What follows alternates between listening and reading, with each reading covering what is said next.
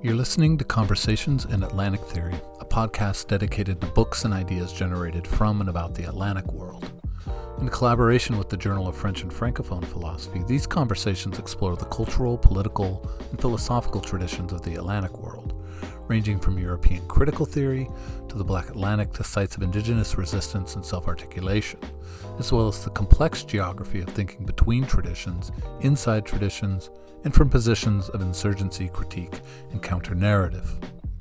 Today's conversation is with Alvin Henry, who teaches in the Department of English at St. Lawrence University in Canton, New York, where he writes on African American literature and literary theory. He is the author of the 2020 book, Black Queer Flesh, Rejecting Subjectivity in the African American Novel, published by University of Minnesota Press, in which we are discussing today. Alvin, hello. How are you? I'm very good. Thank you for having me today. It's great to have you here. I have said this to you, and so I'll say it in this context again. I absolutely love this book. It's so interesting and innovative and important, and I loved reading it. I actually read it twice, and it's just so full of insights and full of unique vision and interpretation. And I really want us to get a chance to get into some of that today. But I wanted to start off really by saying thank you for this book. I think it breathes so much fresh air into African American literary studies. And it was just a gift when it showed up, and reading it and loving the kind of vision you have as a scholar. Oh, thank you very much. I really appreciate you reading it, especially twice. Yes. I read it. We could talk offline about the two times, but it has a lot of. It is a very well written book, but it is also a very dense book in the sense of it requires very careful reading. I mean, dense in the very best sense. It does require careful attention, and is worth a slow read for sure. But before we get into the specifics of the book, I wanted to ask you, and this is an invitation to any element of the sort of personal journey you want, but along with that, really the intellectual narrative of how you came to this project. Because as you know, one doesn't just write a book sort of in a week. It requires this massive investment of energy and time and resources and often self-esteem. So something draws us there. And I wonder what brought you to this project in terms of your curiosities, your intellectual passions, and so on. Thanks for the question. You're right.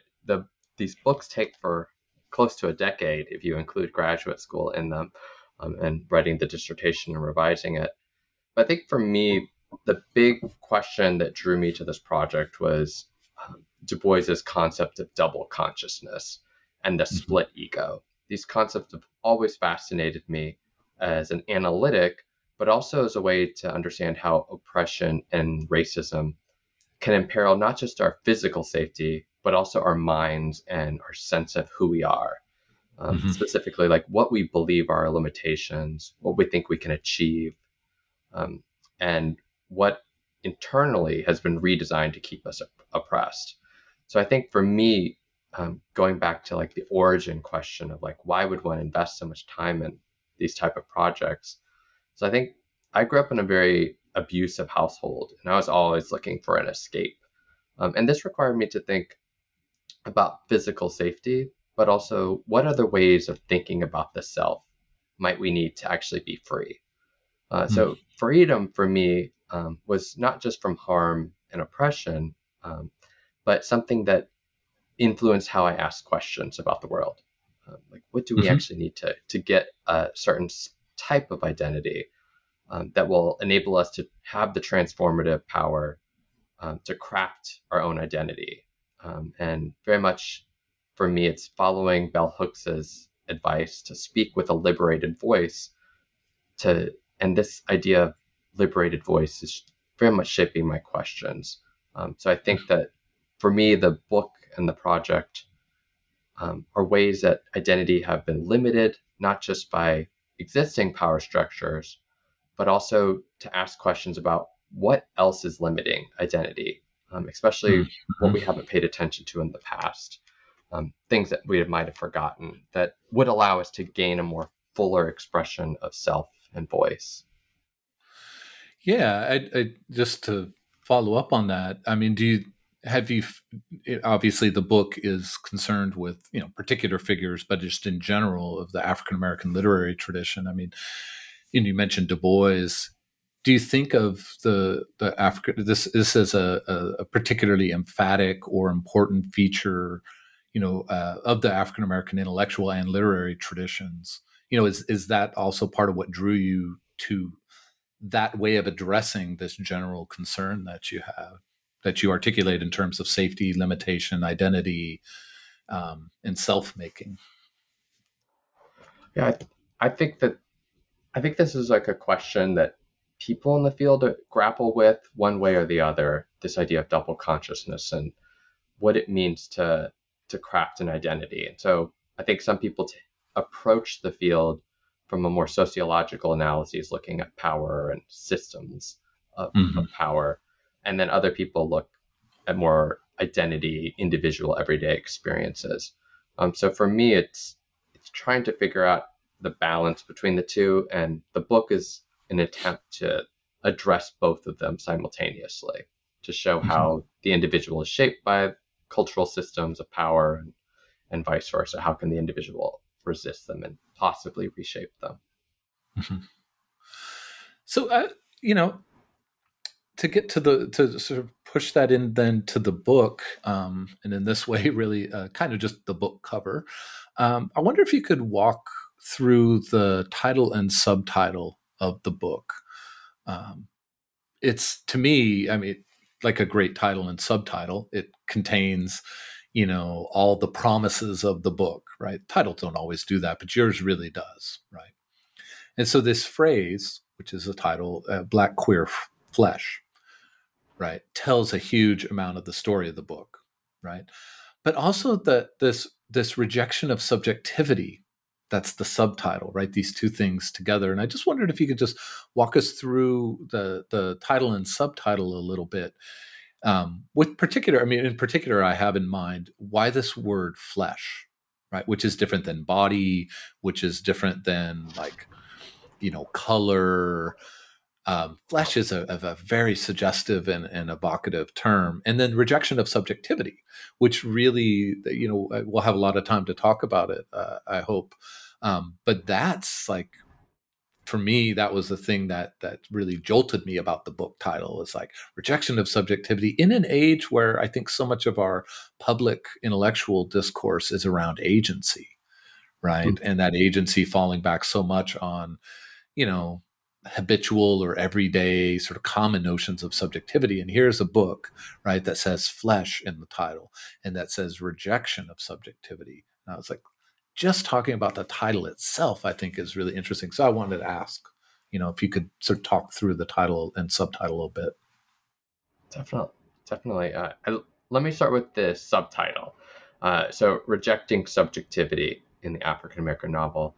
So, my book is trying to intervene in the field by calling attention to our fascination with subjectivity and our dedication to becoming subjects. So I'm Mm-hmm. asking scholars with that subtitle to rethink our reliance on subjectivity, as you were mentioning. It's like this is what our public facing discourse is about. Um, and to reimagine instead alternative ontological frameworks for the self.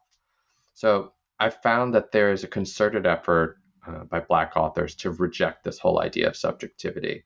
And they found it to be a tool of oppression and not a natural phenomena, but rather a tool of anti Black racism. Mm-hmm. So for me, when I look at subjectivity, this is emerging out of for largely liberal humanism thought. And we can trace it back to the Renaissance and possibly the Greeks or the emergence of racial capitalism. But the basic tenets that I'm dealing with subjectivity are this idea of a unified self, the end at the border of my skin, um, a self-contained ego, and before Freud, we talked about we would have language of like the unified or individuated I, or a body mind that directs my actions, or agency, as you mentioned. And so I have control of myself. And this subjectivity obviously is shaped by society and stuff, but largely it follows self-possession, self-determination. Mhm. And so this model of subjectivity has been very useful in advancing political and social change. But authors that I've examined focus on how this system of selfhood oppressed Black queers and suppressed their cultures and histories. So the Mhm. quest here is that authors are doing is saying, how do I resist subjectivity? And how do I get rid of it when it is the only model in circulation? So Yeah. when subjectivity is the default, is there another way to select another model of the self? And so this leads to the second part, or the first part actually, of the title, Black Queer Flesh.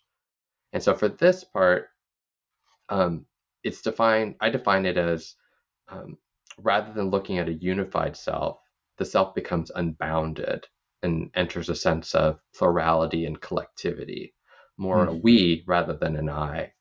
And so this diminished sense of self has less self control.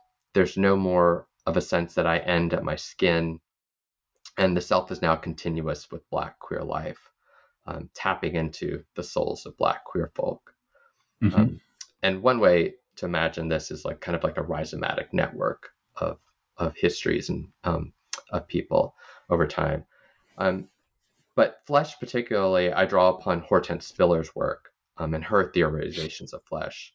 And I can go into the mechanics of it, but at a very high level, I'm not trying to just queer Spiller's work at all, but Mhm. but try to figure out how authors have used this idea of flesh making, um, but applied that to the idea of subjectivity. So rather Mhm. than flesh for Spillers as a way of stripping away identities and turns into a place of rupture and pain and lack of signification, um, then identities are then forced upon Black flesh. But my work looks at what happens if you do that work to subjectivity itself. How do you Uh-huh. strip it away? And so, looking at Black authors who are concerned with creating characters in a very realistic tradition, so they're thinking about both the everyday life of how might this actually play out, but also imaginatively to think about how the self could be stripped of subjectivity and Mhm. to join in this queer Black flesh. So I think it's a potential to imagine the self very much beyond the individuated ego and this cohesive self. That's great. I'm glad I asked, because that's such a, you know, I mean, what I said about the title and subtitle is it contains so much of the trajectory of the book, right? And so much of the real substance of your thinking in the book. And so hearing you talk about it, it really, you know, it gives a lot of, just to use the term, it really gives a lot of flesh to a lot of embodiment to this methodology or interpretive frame, however you wanted to characterize it. And I think it's really important. It's such an important part of the book, not only because, I mean, it's the thing that you and I share as intellectuals of, a concern with, theorizing ways of interpreting, um, life, interpreting texts and so forth, and so that theoretical, preoccupation. It's not just that; it's that in the case of your book, right, where your focus. I mean, you cover a lot of different, writers and theorists, but the focus is really on Nella Larson, Ralph Ellison, and Richard Wright. And in doing that, I mean, I remember opening up the book, and I always start with the bibliography, and then I look at everybody looks at the acknowledgments, and I think we're supposed to be embarrassed about that. I'm not. Um, but then the table of contents, and I looked at the table of contents, and I was like, okay, so Alvin decided I'm going to talk about three of the most talked about figures in African American literature. And that's a real task to set yourself. Like, how can you say something new about these figures, right? And part of what I find so impressive about the book is that it felt to me like reading Larson and Ellison and Wright for the first time, or in a completely new way. They were almost like new figures. That's not an easy thing to do. And so I'm curious how, you think that this frame of Black queer flesh, and also the rejection of subjectivity, but especially the title and the motif of Black queer flesh, opens up new horizons for how we understand their work. Because, of course, theory is not just a thing that floats as a sort of conceptual problem. It is also something that when we deploy it as readers, we see something in the work that you wouldn't see otherwise, right? That without theory in place, we don't see something. And then with that theory in place, that thing sort of leaps out at us. In the case, and you don't have to go one by one, you may think of a sort of general take on this, but I'm curious what you think this frame of Black queer flesh does to draw out something new. Like, what does it draw out new about Larson, Ellison, Wright, and African American literature, maybe more broadly? Yeah, I think I'm glad the book is helping give a fresh read on these like classics, because it's everyone wants to reread them, but we often, when I reread stuff, it's usually after I read a journal article and it's like, ooh, I have a new perspective. Yeah. And I've had an email from a couple of people specifically around Ellison, who they're like, I never wanted to teach Ellison again because I thought he was too masculinist or something like that along those lines.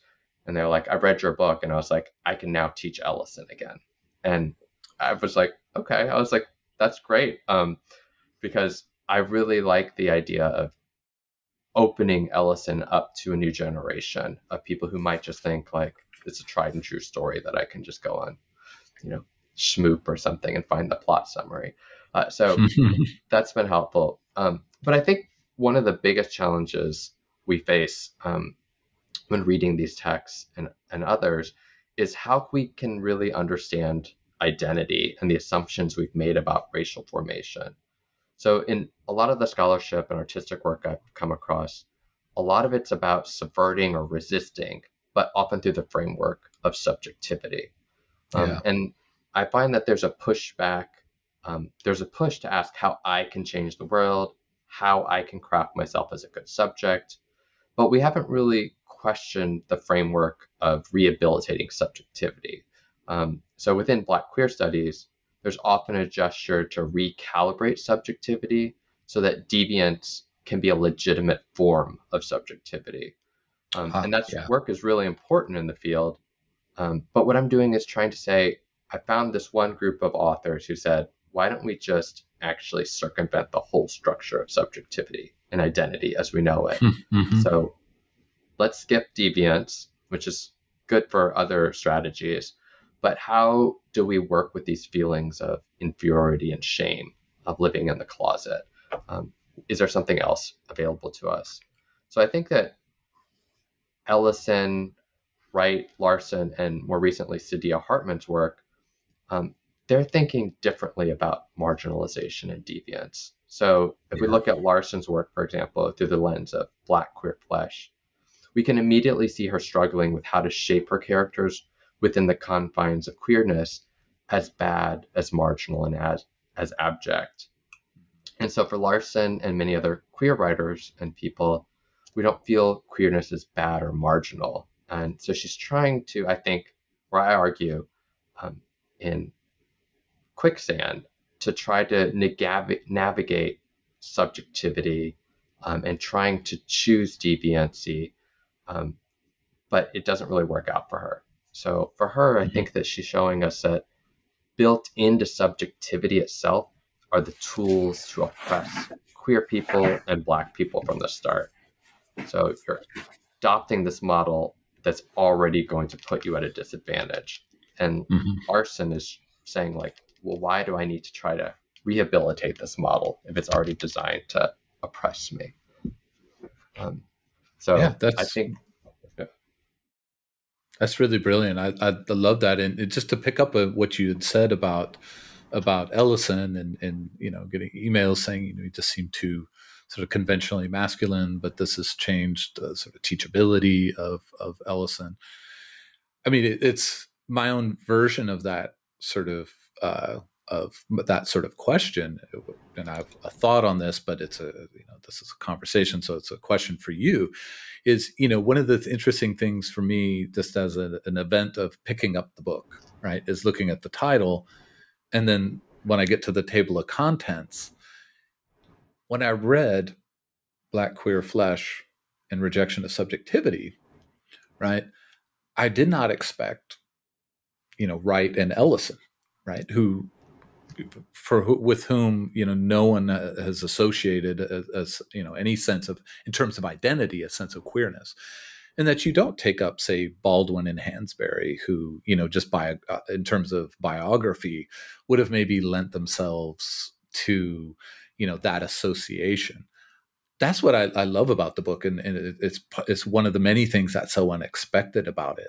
And it's just this occasion for me then to ask, especially in the case of Wright and Ellison, you've already spoken about Larson, like what is what is this treatment of queerness as a methodology and strategy against subjectivity? What does it draw out of Ellison and Wright? But there's also that other thing about how does your methodology or strategy of reading also expand the reach of queerness as a mode of reading? You're not, other people have too, but you so directly and emphatically in the choice of Ellison and Wright, you know, you know, uh, the book is staged as like an event of mismatch at a sort of first take level, and then the reading does something so different. So I wonder both what, in terms of what it brings out of Ellison and Wright, but also what does it say about this as an interpretive frame for reading literature, that it's really about a different kind of encounter with the literature that's not about biography. It's not about, as you were talking about, finding modes of resistance that end up looking just like embrace of conventional notions of subjectivity. Yeah, I think that, thanks for that question, because it really draws out that kind of why is Wright in the book. And I'm hoping that people will see how my work is very much grounded in queer color critique, and its commitment to critiquing sexuality as a discourse.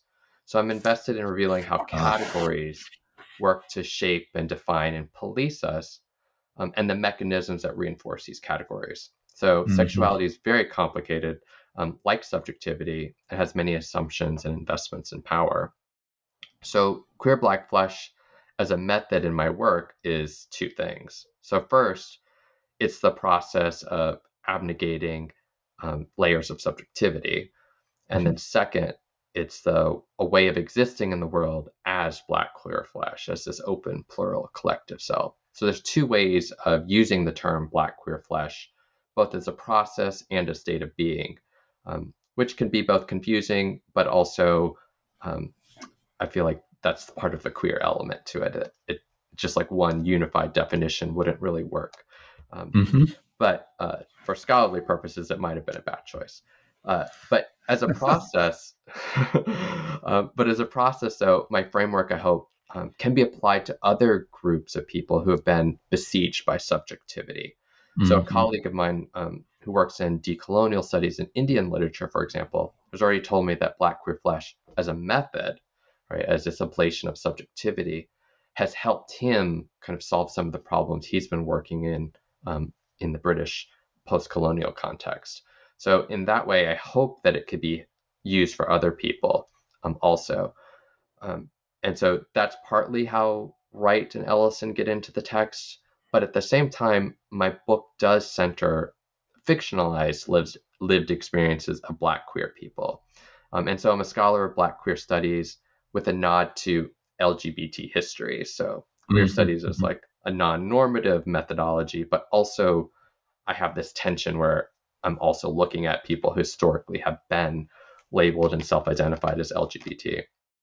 So in this way, when I look at Invisible Man through the prism of Black queer flesh, I was able to reclaim Invisible Man himself as a queer punk. So he's undoubtedly queer, but we've read him for all these years or decades as straight. And so my book reveals how Ellison is proposing also a theory of disability in this novel that scholars have really overlooked. And so this new methodology allows us to see that there are alternative ways of being beyond just like LGBT queerness, but also disability studies and disability communities. And Ellison really plays with those ideas and concepts to come up with this a fabulous like concept of Black disability. And for Richard Wright, his last two novels, The Long Dream, and then its sequel, The Island of Hallucination, which is in the Beinecke Library and an unpublished, it features a bisexual protagonist as well as a gay character that's based on James Baldwin. So part of my work is committed to centering LGBT lives, but also problematizing the category of sexuality. And so I think that by focusing on Black queer flesh as a methodology, we can bring back this idea of the self-abnegation process and critique of subjectivity. But I'm also picking texts that do have a LGBT element to them. That's fantastic. I mean, that formulation of a methodology and the way it allows you to not just select, as you say, sort of select these moments or these characters. For me, it demonstrates in practice rather than meta reflection. It shows us in practice, the power of theoretical approaches, right? To not only like draw out something in the familiar, right, in the cases of these figures you're talking about, but also these texts. It's like your re-theorization or your reframing of Invisible Man is it's I've teaching Invisible Man next academic year, and I was like, that just got a lot more complicated for me in a really great. I mean that like. I like complicated, right? That's why this whole endeavor of academia is worth it. It got so much more complicated because of your book, because it was able to draw a thing out that I don't think people were seeing, but also the Richard Wright stuff. Seeing Richard Wright as something more than just James Baldwin's antagonist or somebody who writes novels about men who kill women. This exactly. It unlocks his deeper endeavor, and you mentioned sort of sociological approaches to literature. Actually, I have to say, I really appreciate that I think you do a lot to remind us that Wright was an artist and not a sociologist, just to be kind of boring terminologically about it. And that I think is very needed as well, and you said somebody had written you about coming back to Ralph Ellison around, sort of changing a perspective on his masculinity. The idea of returning to Richard Wright is that's an even taller task. And I think you really accomplish it with the methodology, but also the selection, as you said, of different texts. Yeah. Oh, thank you. So in the opening of the book, and this was another thing that caught me by surprise, and it may be something that you say it's actually not that big a deal. Why are you asking? Which is fine. But you do use this term, repeat this term a number of times of Bildungsroman, right? And that for me was so interesting and intriguing that would be an element of your framing of the project. So I just wanted to ask, what does this term do? What work does it do in the text? Why is it important to be a part of the way you get the project started? So this is a fun term for listeners not inside of literature. Let me just explain what it is. The Bildungsroman is what we call in our field this novel of self-formation, or often it's called or mistranslated as a novel of education. But here, this is when a character matures slowly over time. They have obstacles, they screw up, they learn from them. And then the novel usually concludes with them integrating into society via marriage, inheritance, or profession. But the ultimate goal is they become this great subject or not great, but a subject of some Hmm. sort. And so most canonical texts in African American literature are some version of the Bildungsroman. It's one of the most popular forms, the dominant form. And if we extend it to the slave narratives, which are nonfiction, they also follow almost the Bildungsroman trajectory to a T, right? Hmm. And so it's this idea that we need to craft ourselves into a subject that is so fascinating and preoccupies African American authors. So the idea of becoming a good subject or even a deviant subject in lots of queer writing, but we're celebrating the process of becoming a subject. It's just everywhere. You can look at most TV shows and movies to also do Hmm. this. But what my project shows us is that Black authors haven't just been writing the Bildungsroman tradition. Everyone just think Larson, Richard Wright, Invisible Man. These are all just Bildungsromans, and you're just like, you could go to Wikipedia, and I think they're listed as Hmm. examples of it. But instead, what I'm showing is that they've created a unique literary genre, one that we have ignored, one that's about self abnegation, subjectivity, and this embrace of Black queer flesh. So this is an aesthetic practice that scholars have completely not paid attention to, and we should be celebrating these authors not for whatever they've been celebrated in the past for, but they've actually created a new literary genre that's just completely gone overlooked. And Hmm. so it's a way of showing another form of aesthetics that to be able to resist anti-Black racism, and to fight against normative aesthetics. So Black authors weren't just tinkering with the Bildungsroman and fitting in the Black experience, but they created a new genre. And I think that, as you were saying in the question, that Wright himself, we need to think of him as an aesthetic innovator. He might have been, it might have taken him until his last novel to jump on the bandwagon, but he was reading deeply Larson and um, and Ellison to figure out what is this new genre that they're participating in, they're creating, and how can I pivot my work right after his existential phase. He goes back to this protest fiction in The Long Dream, but it's not just protest fiction, it's like the Black queer flesh genre. And so I think that we need to really celebrate this new literary genre that they've created. Yeah, I really like that. I mean, it's I really like that answer, and I like the way that you raise the stakes of your book. Right?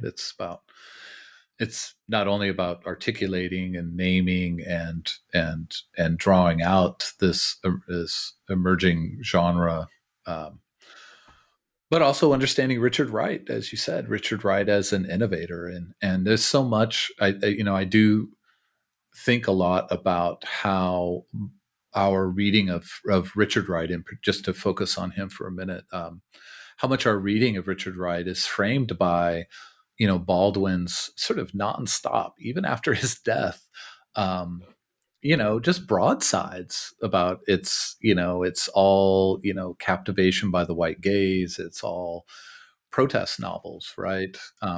I never quite think protest novels are as bad as Baldwin seems to think they are, but also Ellison's. I mean, he adopts it from Irving Howe, but this characterization of Wright as a sociologist rather than a writer, and I think part of the resistance to that in Wright's work is his nonfiction and his sort of engagement with Bandung and the color curtain and all of that.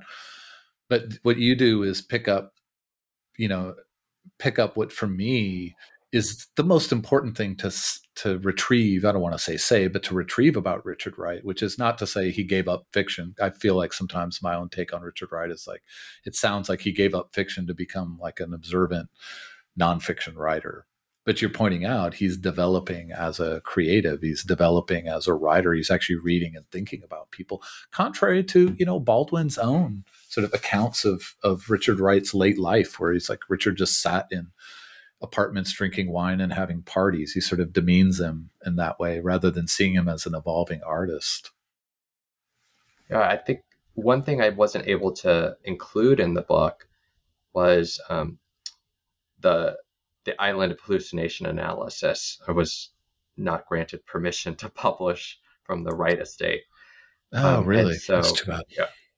But one thing, just to continue your idea of like Wright as an aesthetician, is like he actually, in his protest fiction, he just makes surface the idea of self-abnegation. So Larson and Wright, they're more subtle. You have to read for it.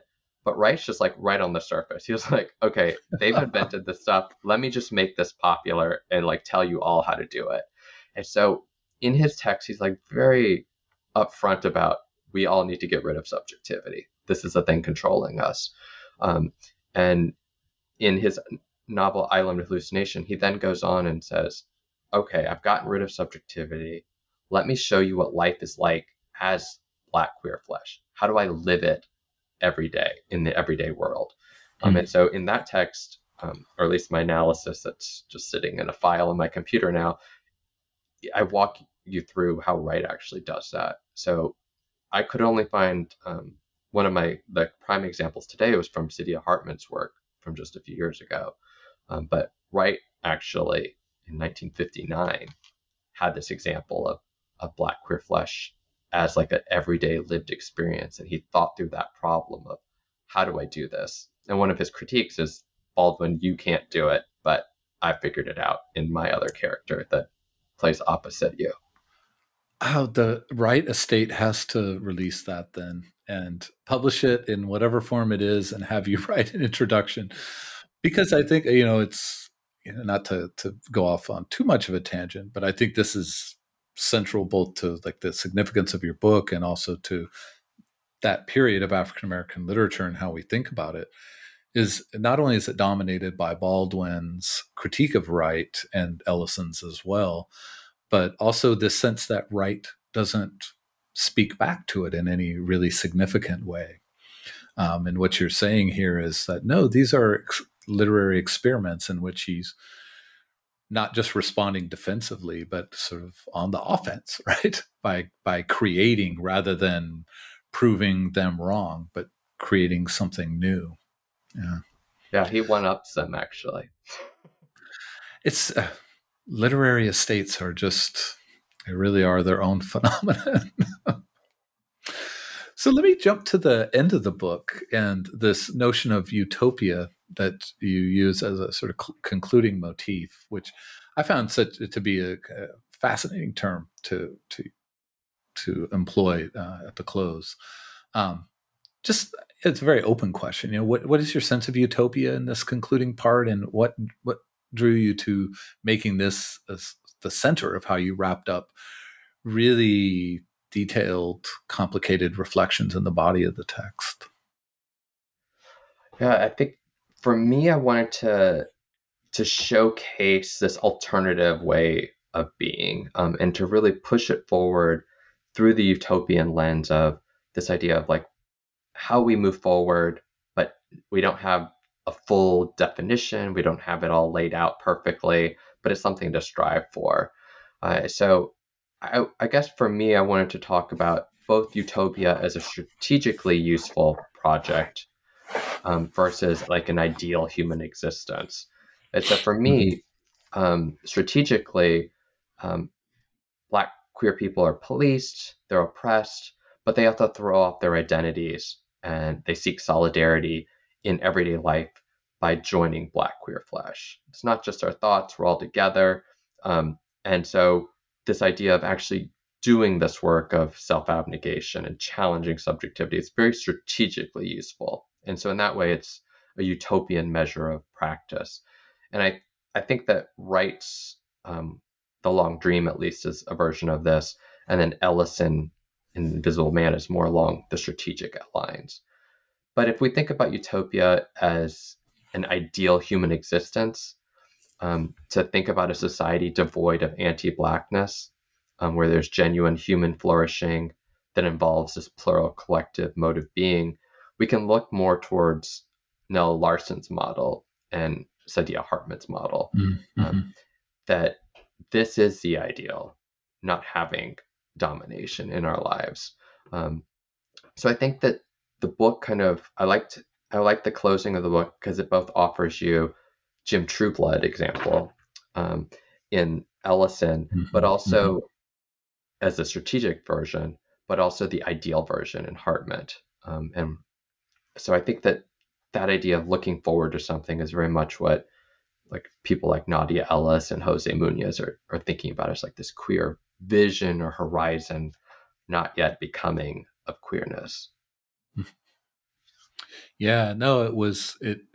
I loved that at the end. I mean, I've thought about the term utopia in lots of ways, especially in sort of French post-structuralism, and but I think you have just such interesting things to say about it, and if nothing else, everybody should read the conclusion.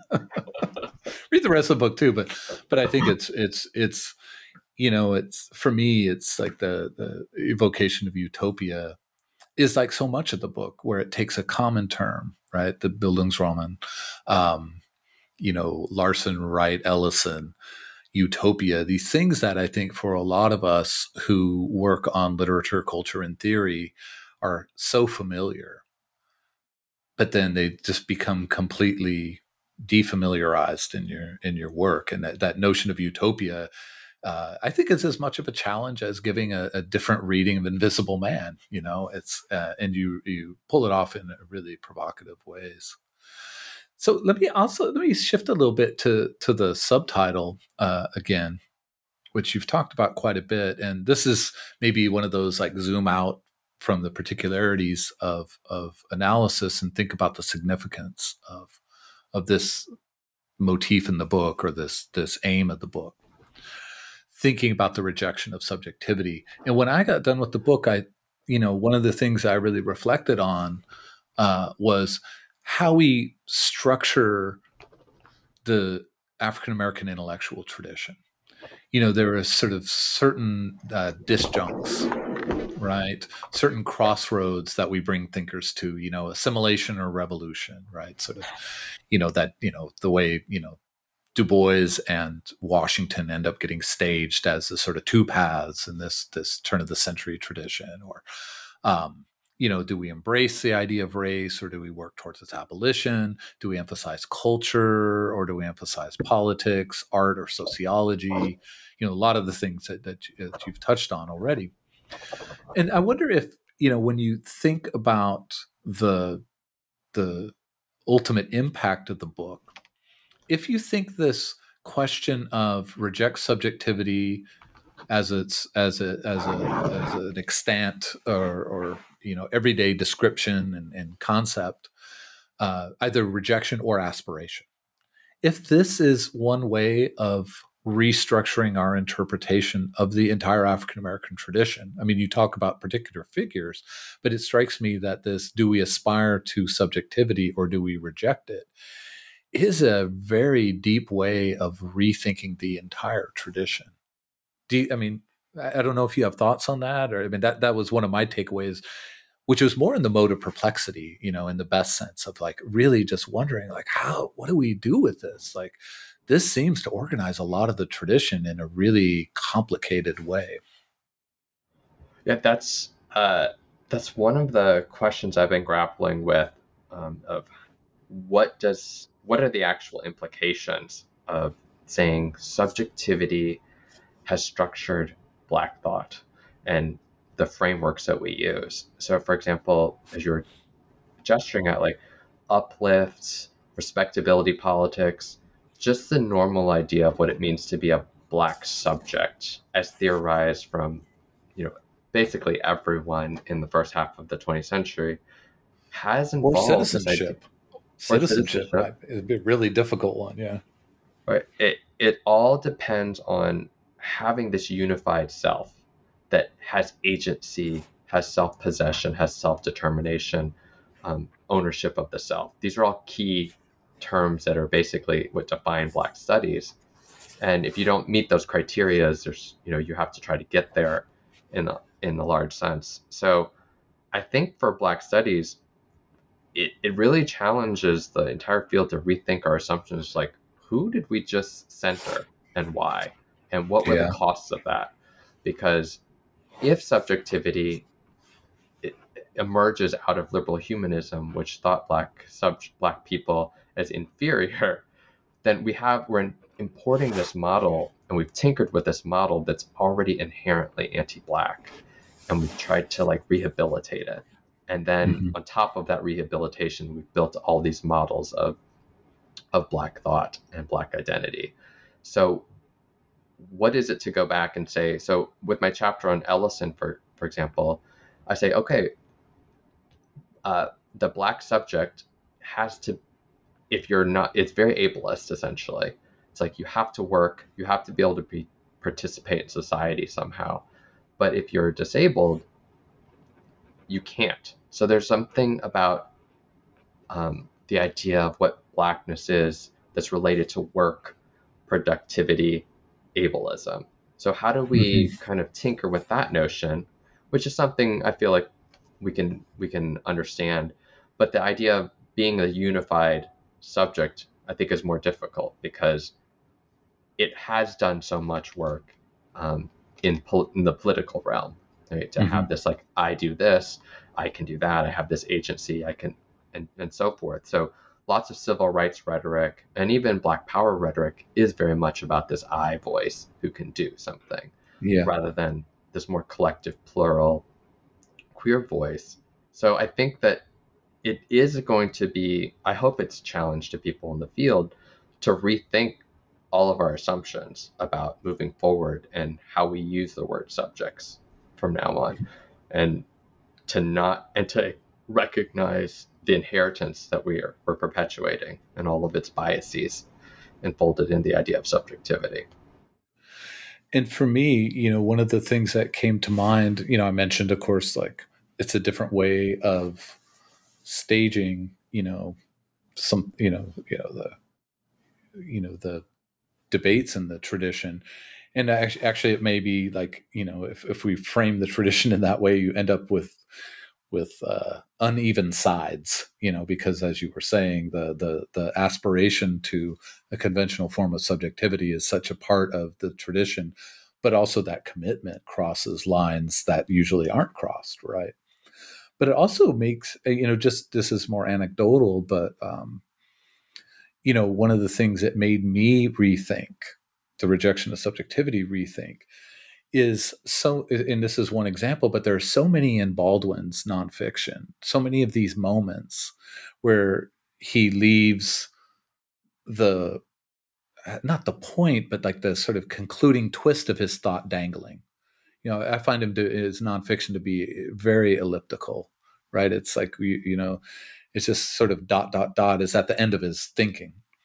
And one that sort of encapsulates this for me, or captures this so clearly, is my favorite remark in The Fire Next Time. It's in the long essay of The Fire Next Time, where he says, he's talking about integration, and he says, I think he's being defensive about, that his previous work had been sort of integrationist. And he says, who would want to be, or we don't want to be, as African American, we don't want to be integrated into a burning house.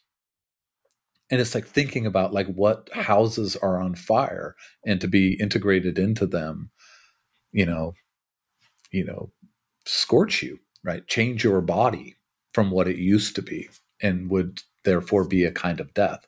And there are so many moments like that in somebody like Baldwin, other people as well, but just to speak to Baldwin. And after your book, I did think about that. It's like, is this moment where he's searching for the vocabulary of a rejection of subjectivity? And Wow, that, that'd be great because I know I tried to look at his fiction, and to see if I could showcase or do a reading of one of those. But I was struck by, as you were saying, like there's like usually like death or suicide um, for his queer characters, and so I'll have to go back and look at the nonfiction with the dot dot dot, and this is that gesturing towards rejecting subjectivity or a new way of thinking.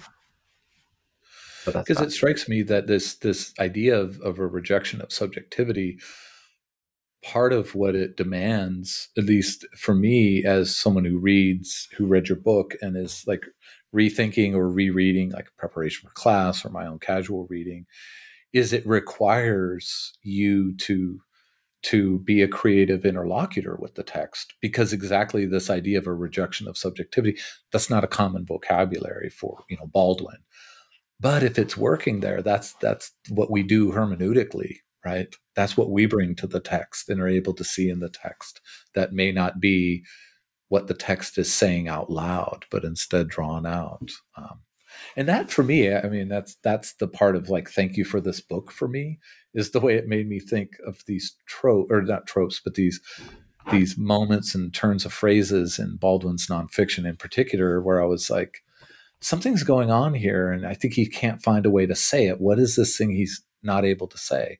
I think a lot of it is this rejection of subjectivity, because it's such a, just like the disappearance of the subject in post-structuralism. It's like at some point you don't have names for it, right? And, Mm-hmm. but I think your readings map for us exactly what it would be to look for those moments in texts, right? Yeah, I'm really excited that it could be a hermeneutic for others to find stuff, because I'm one person, but I really would appreciate it if it helps other people see things differently, because there's just so many novels out there and authors that are reading each other that, right, if someone like Baldwin has read Larson and Ellison and Wright in depth, that it's bound to be seeping into his unconscious, even if it's not consciously theorized. Of course. And those three, Ellison, Baldwin, and Wright, they're reading each other, and they're also competing with each other, and so, Yeah. but part of that competition can be exactly that, like, who can find a way to begin to articulate this unarticulable thing, right? A rejection of subjectivity. Well, let me ask, I don't know how you feel about people reading your book. I think we all probably have a mixture of anxiety about that. It's like, somebody's going to read what I wrote, but of course we all want people to read what we wrote. And readers, they take what they want from text. There's no way you as an author can have command over that. I don't think we should want to, but nevertheless, as you were talking about the kinds of things that drew you to the project, I'm wondering then, if you think back about what you imagine readers take away from the book. And I don't mean a takeaway like a quick, like, trope or two, or a quick sort of thought, but like their sensibilities. How do you imagine your readers' sensibilities changed in the process of reading and working through the book? I think, I mean, stories like yours, like where you've read the book, you have a grasp of the concept, and then when you look at other texts that are very familiar to you, you're like, you see them in a different way. So that idea of providing another way of looking at these texts is something that you can only dream that would happen. So I think that's super exciting for me, to give people another hermeneutics of reading. But I think other things, I hope that they get out of it, is that the method is something they can use widely. So it's not just limited to, or African American literature in the 20th century or 21st century, but it's as a method. I hope people can take it to their other fields and look at other concepts, other imaginative literatures, and not just keep it bound to Black studies. So that would be really exciting for me to see people do that. But then also to get readers to say, like, wow, there's another way of being besides subjectivity, and just to become aware that, oh wow, I didn't really know that there was an alternative. It's just kind of like the default, and Yeah. okay. And so getting them to think outside of subjectivity, and we see this a lot in pop culture, where people are trying to push those boundaries, but to maybe give them a framework for understanding how to embrace being beyond the subject, and rejecting it, and just to see what else is possible that we've missed, in the Black queer past.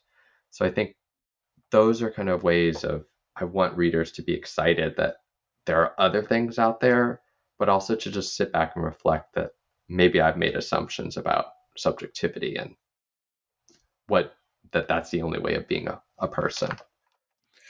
I love that. I mean, I think it's a disconcerting thought because it's like, that's a hard thing to question, and it's at the root of so many aspirations and visions of liberation.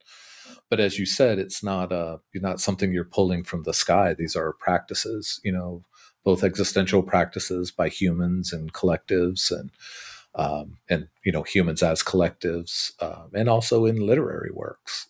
These experiments that we may not see that are maps for a different way of being.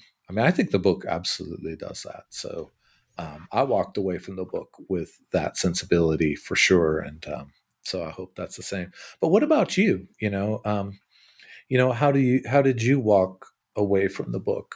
Because on the one hand, as authors, we have a vision.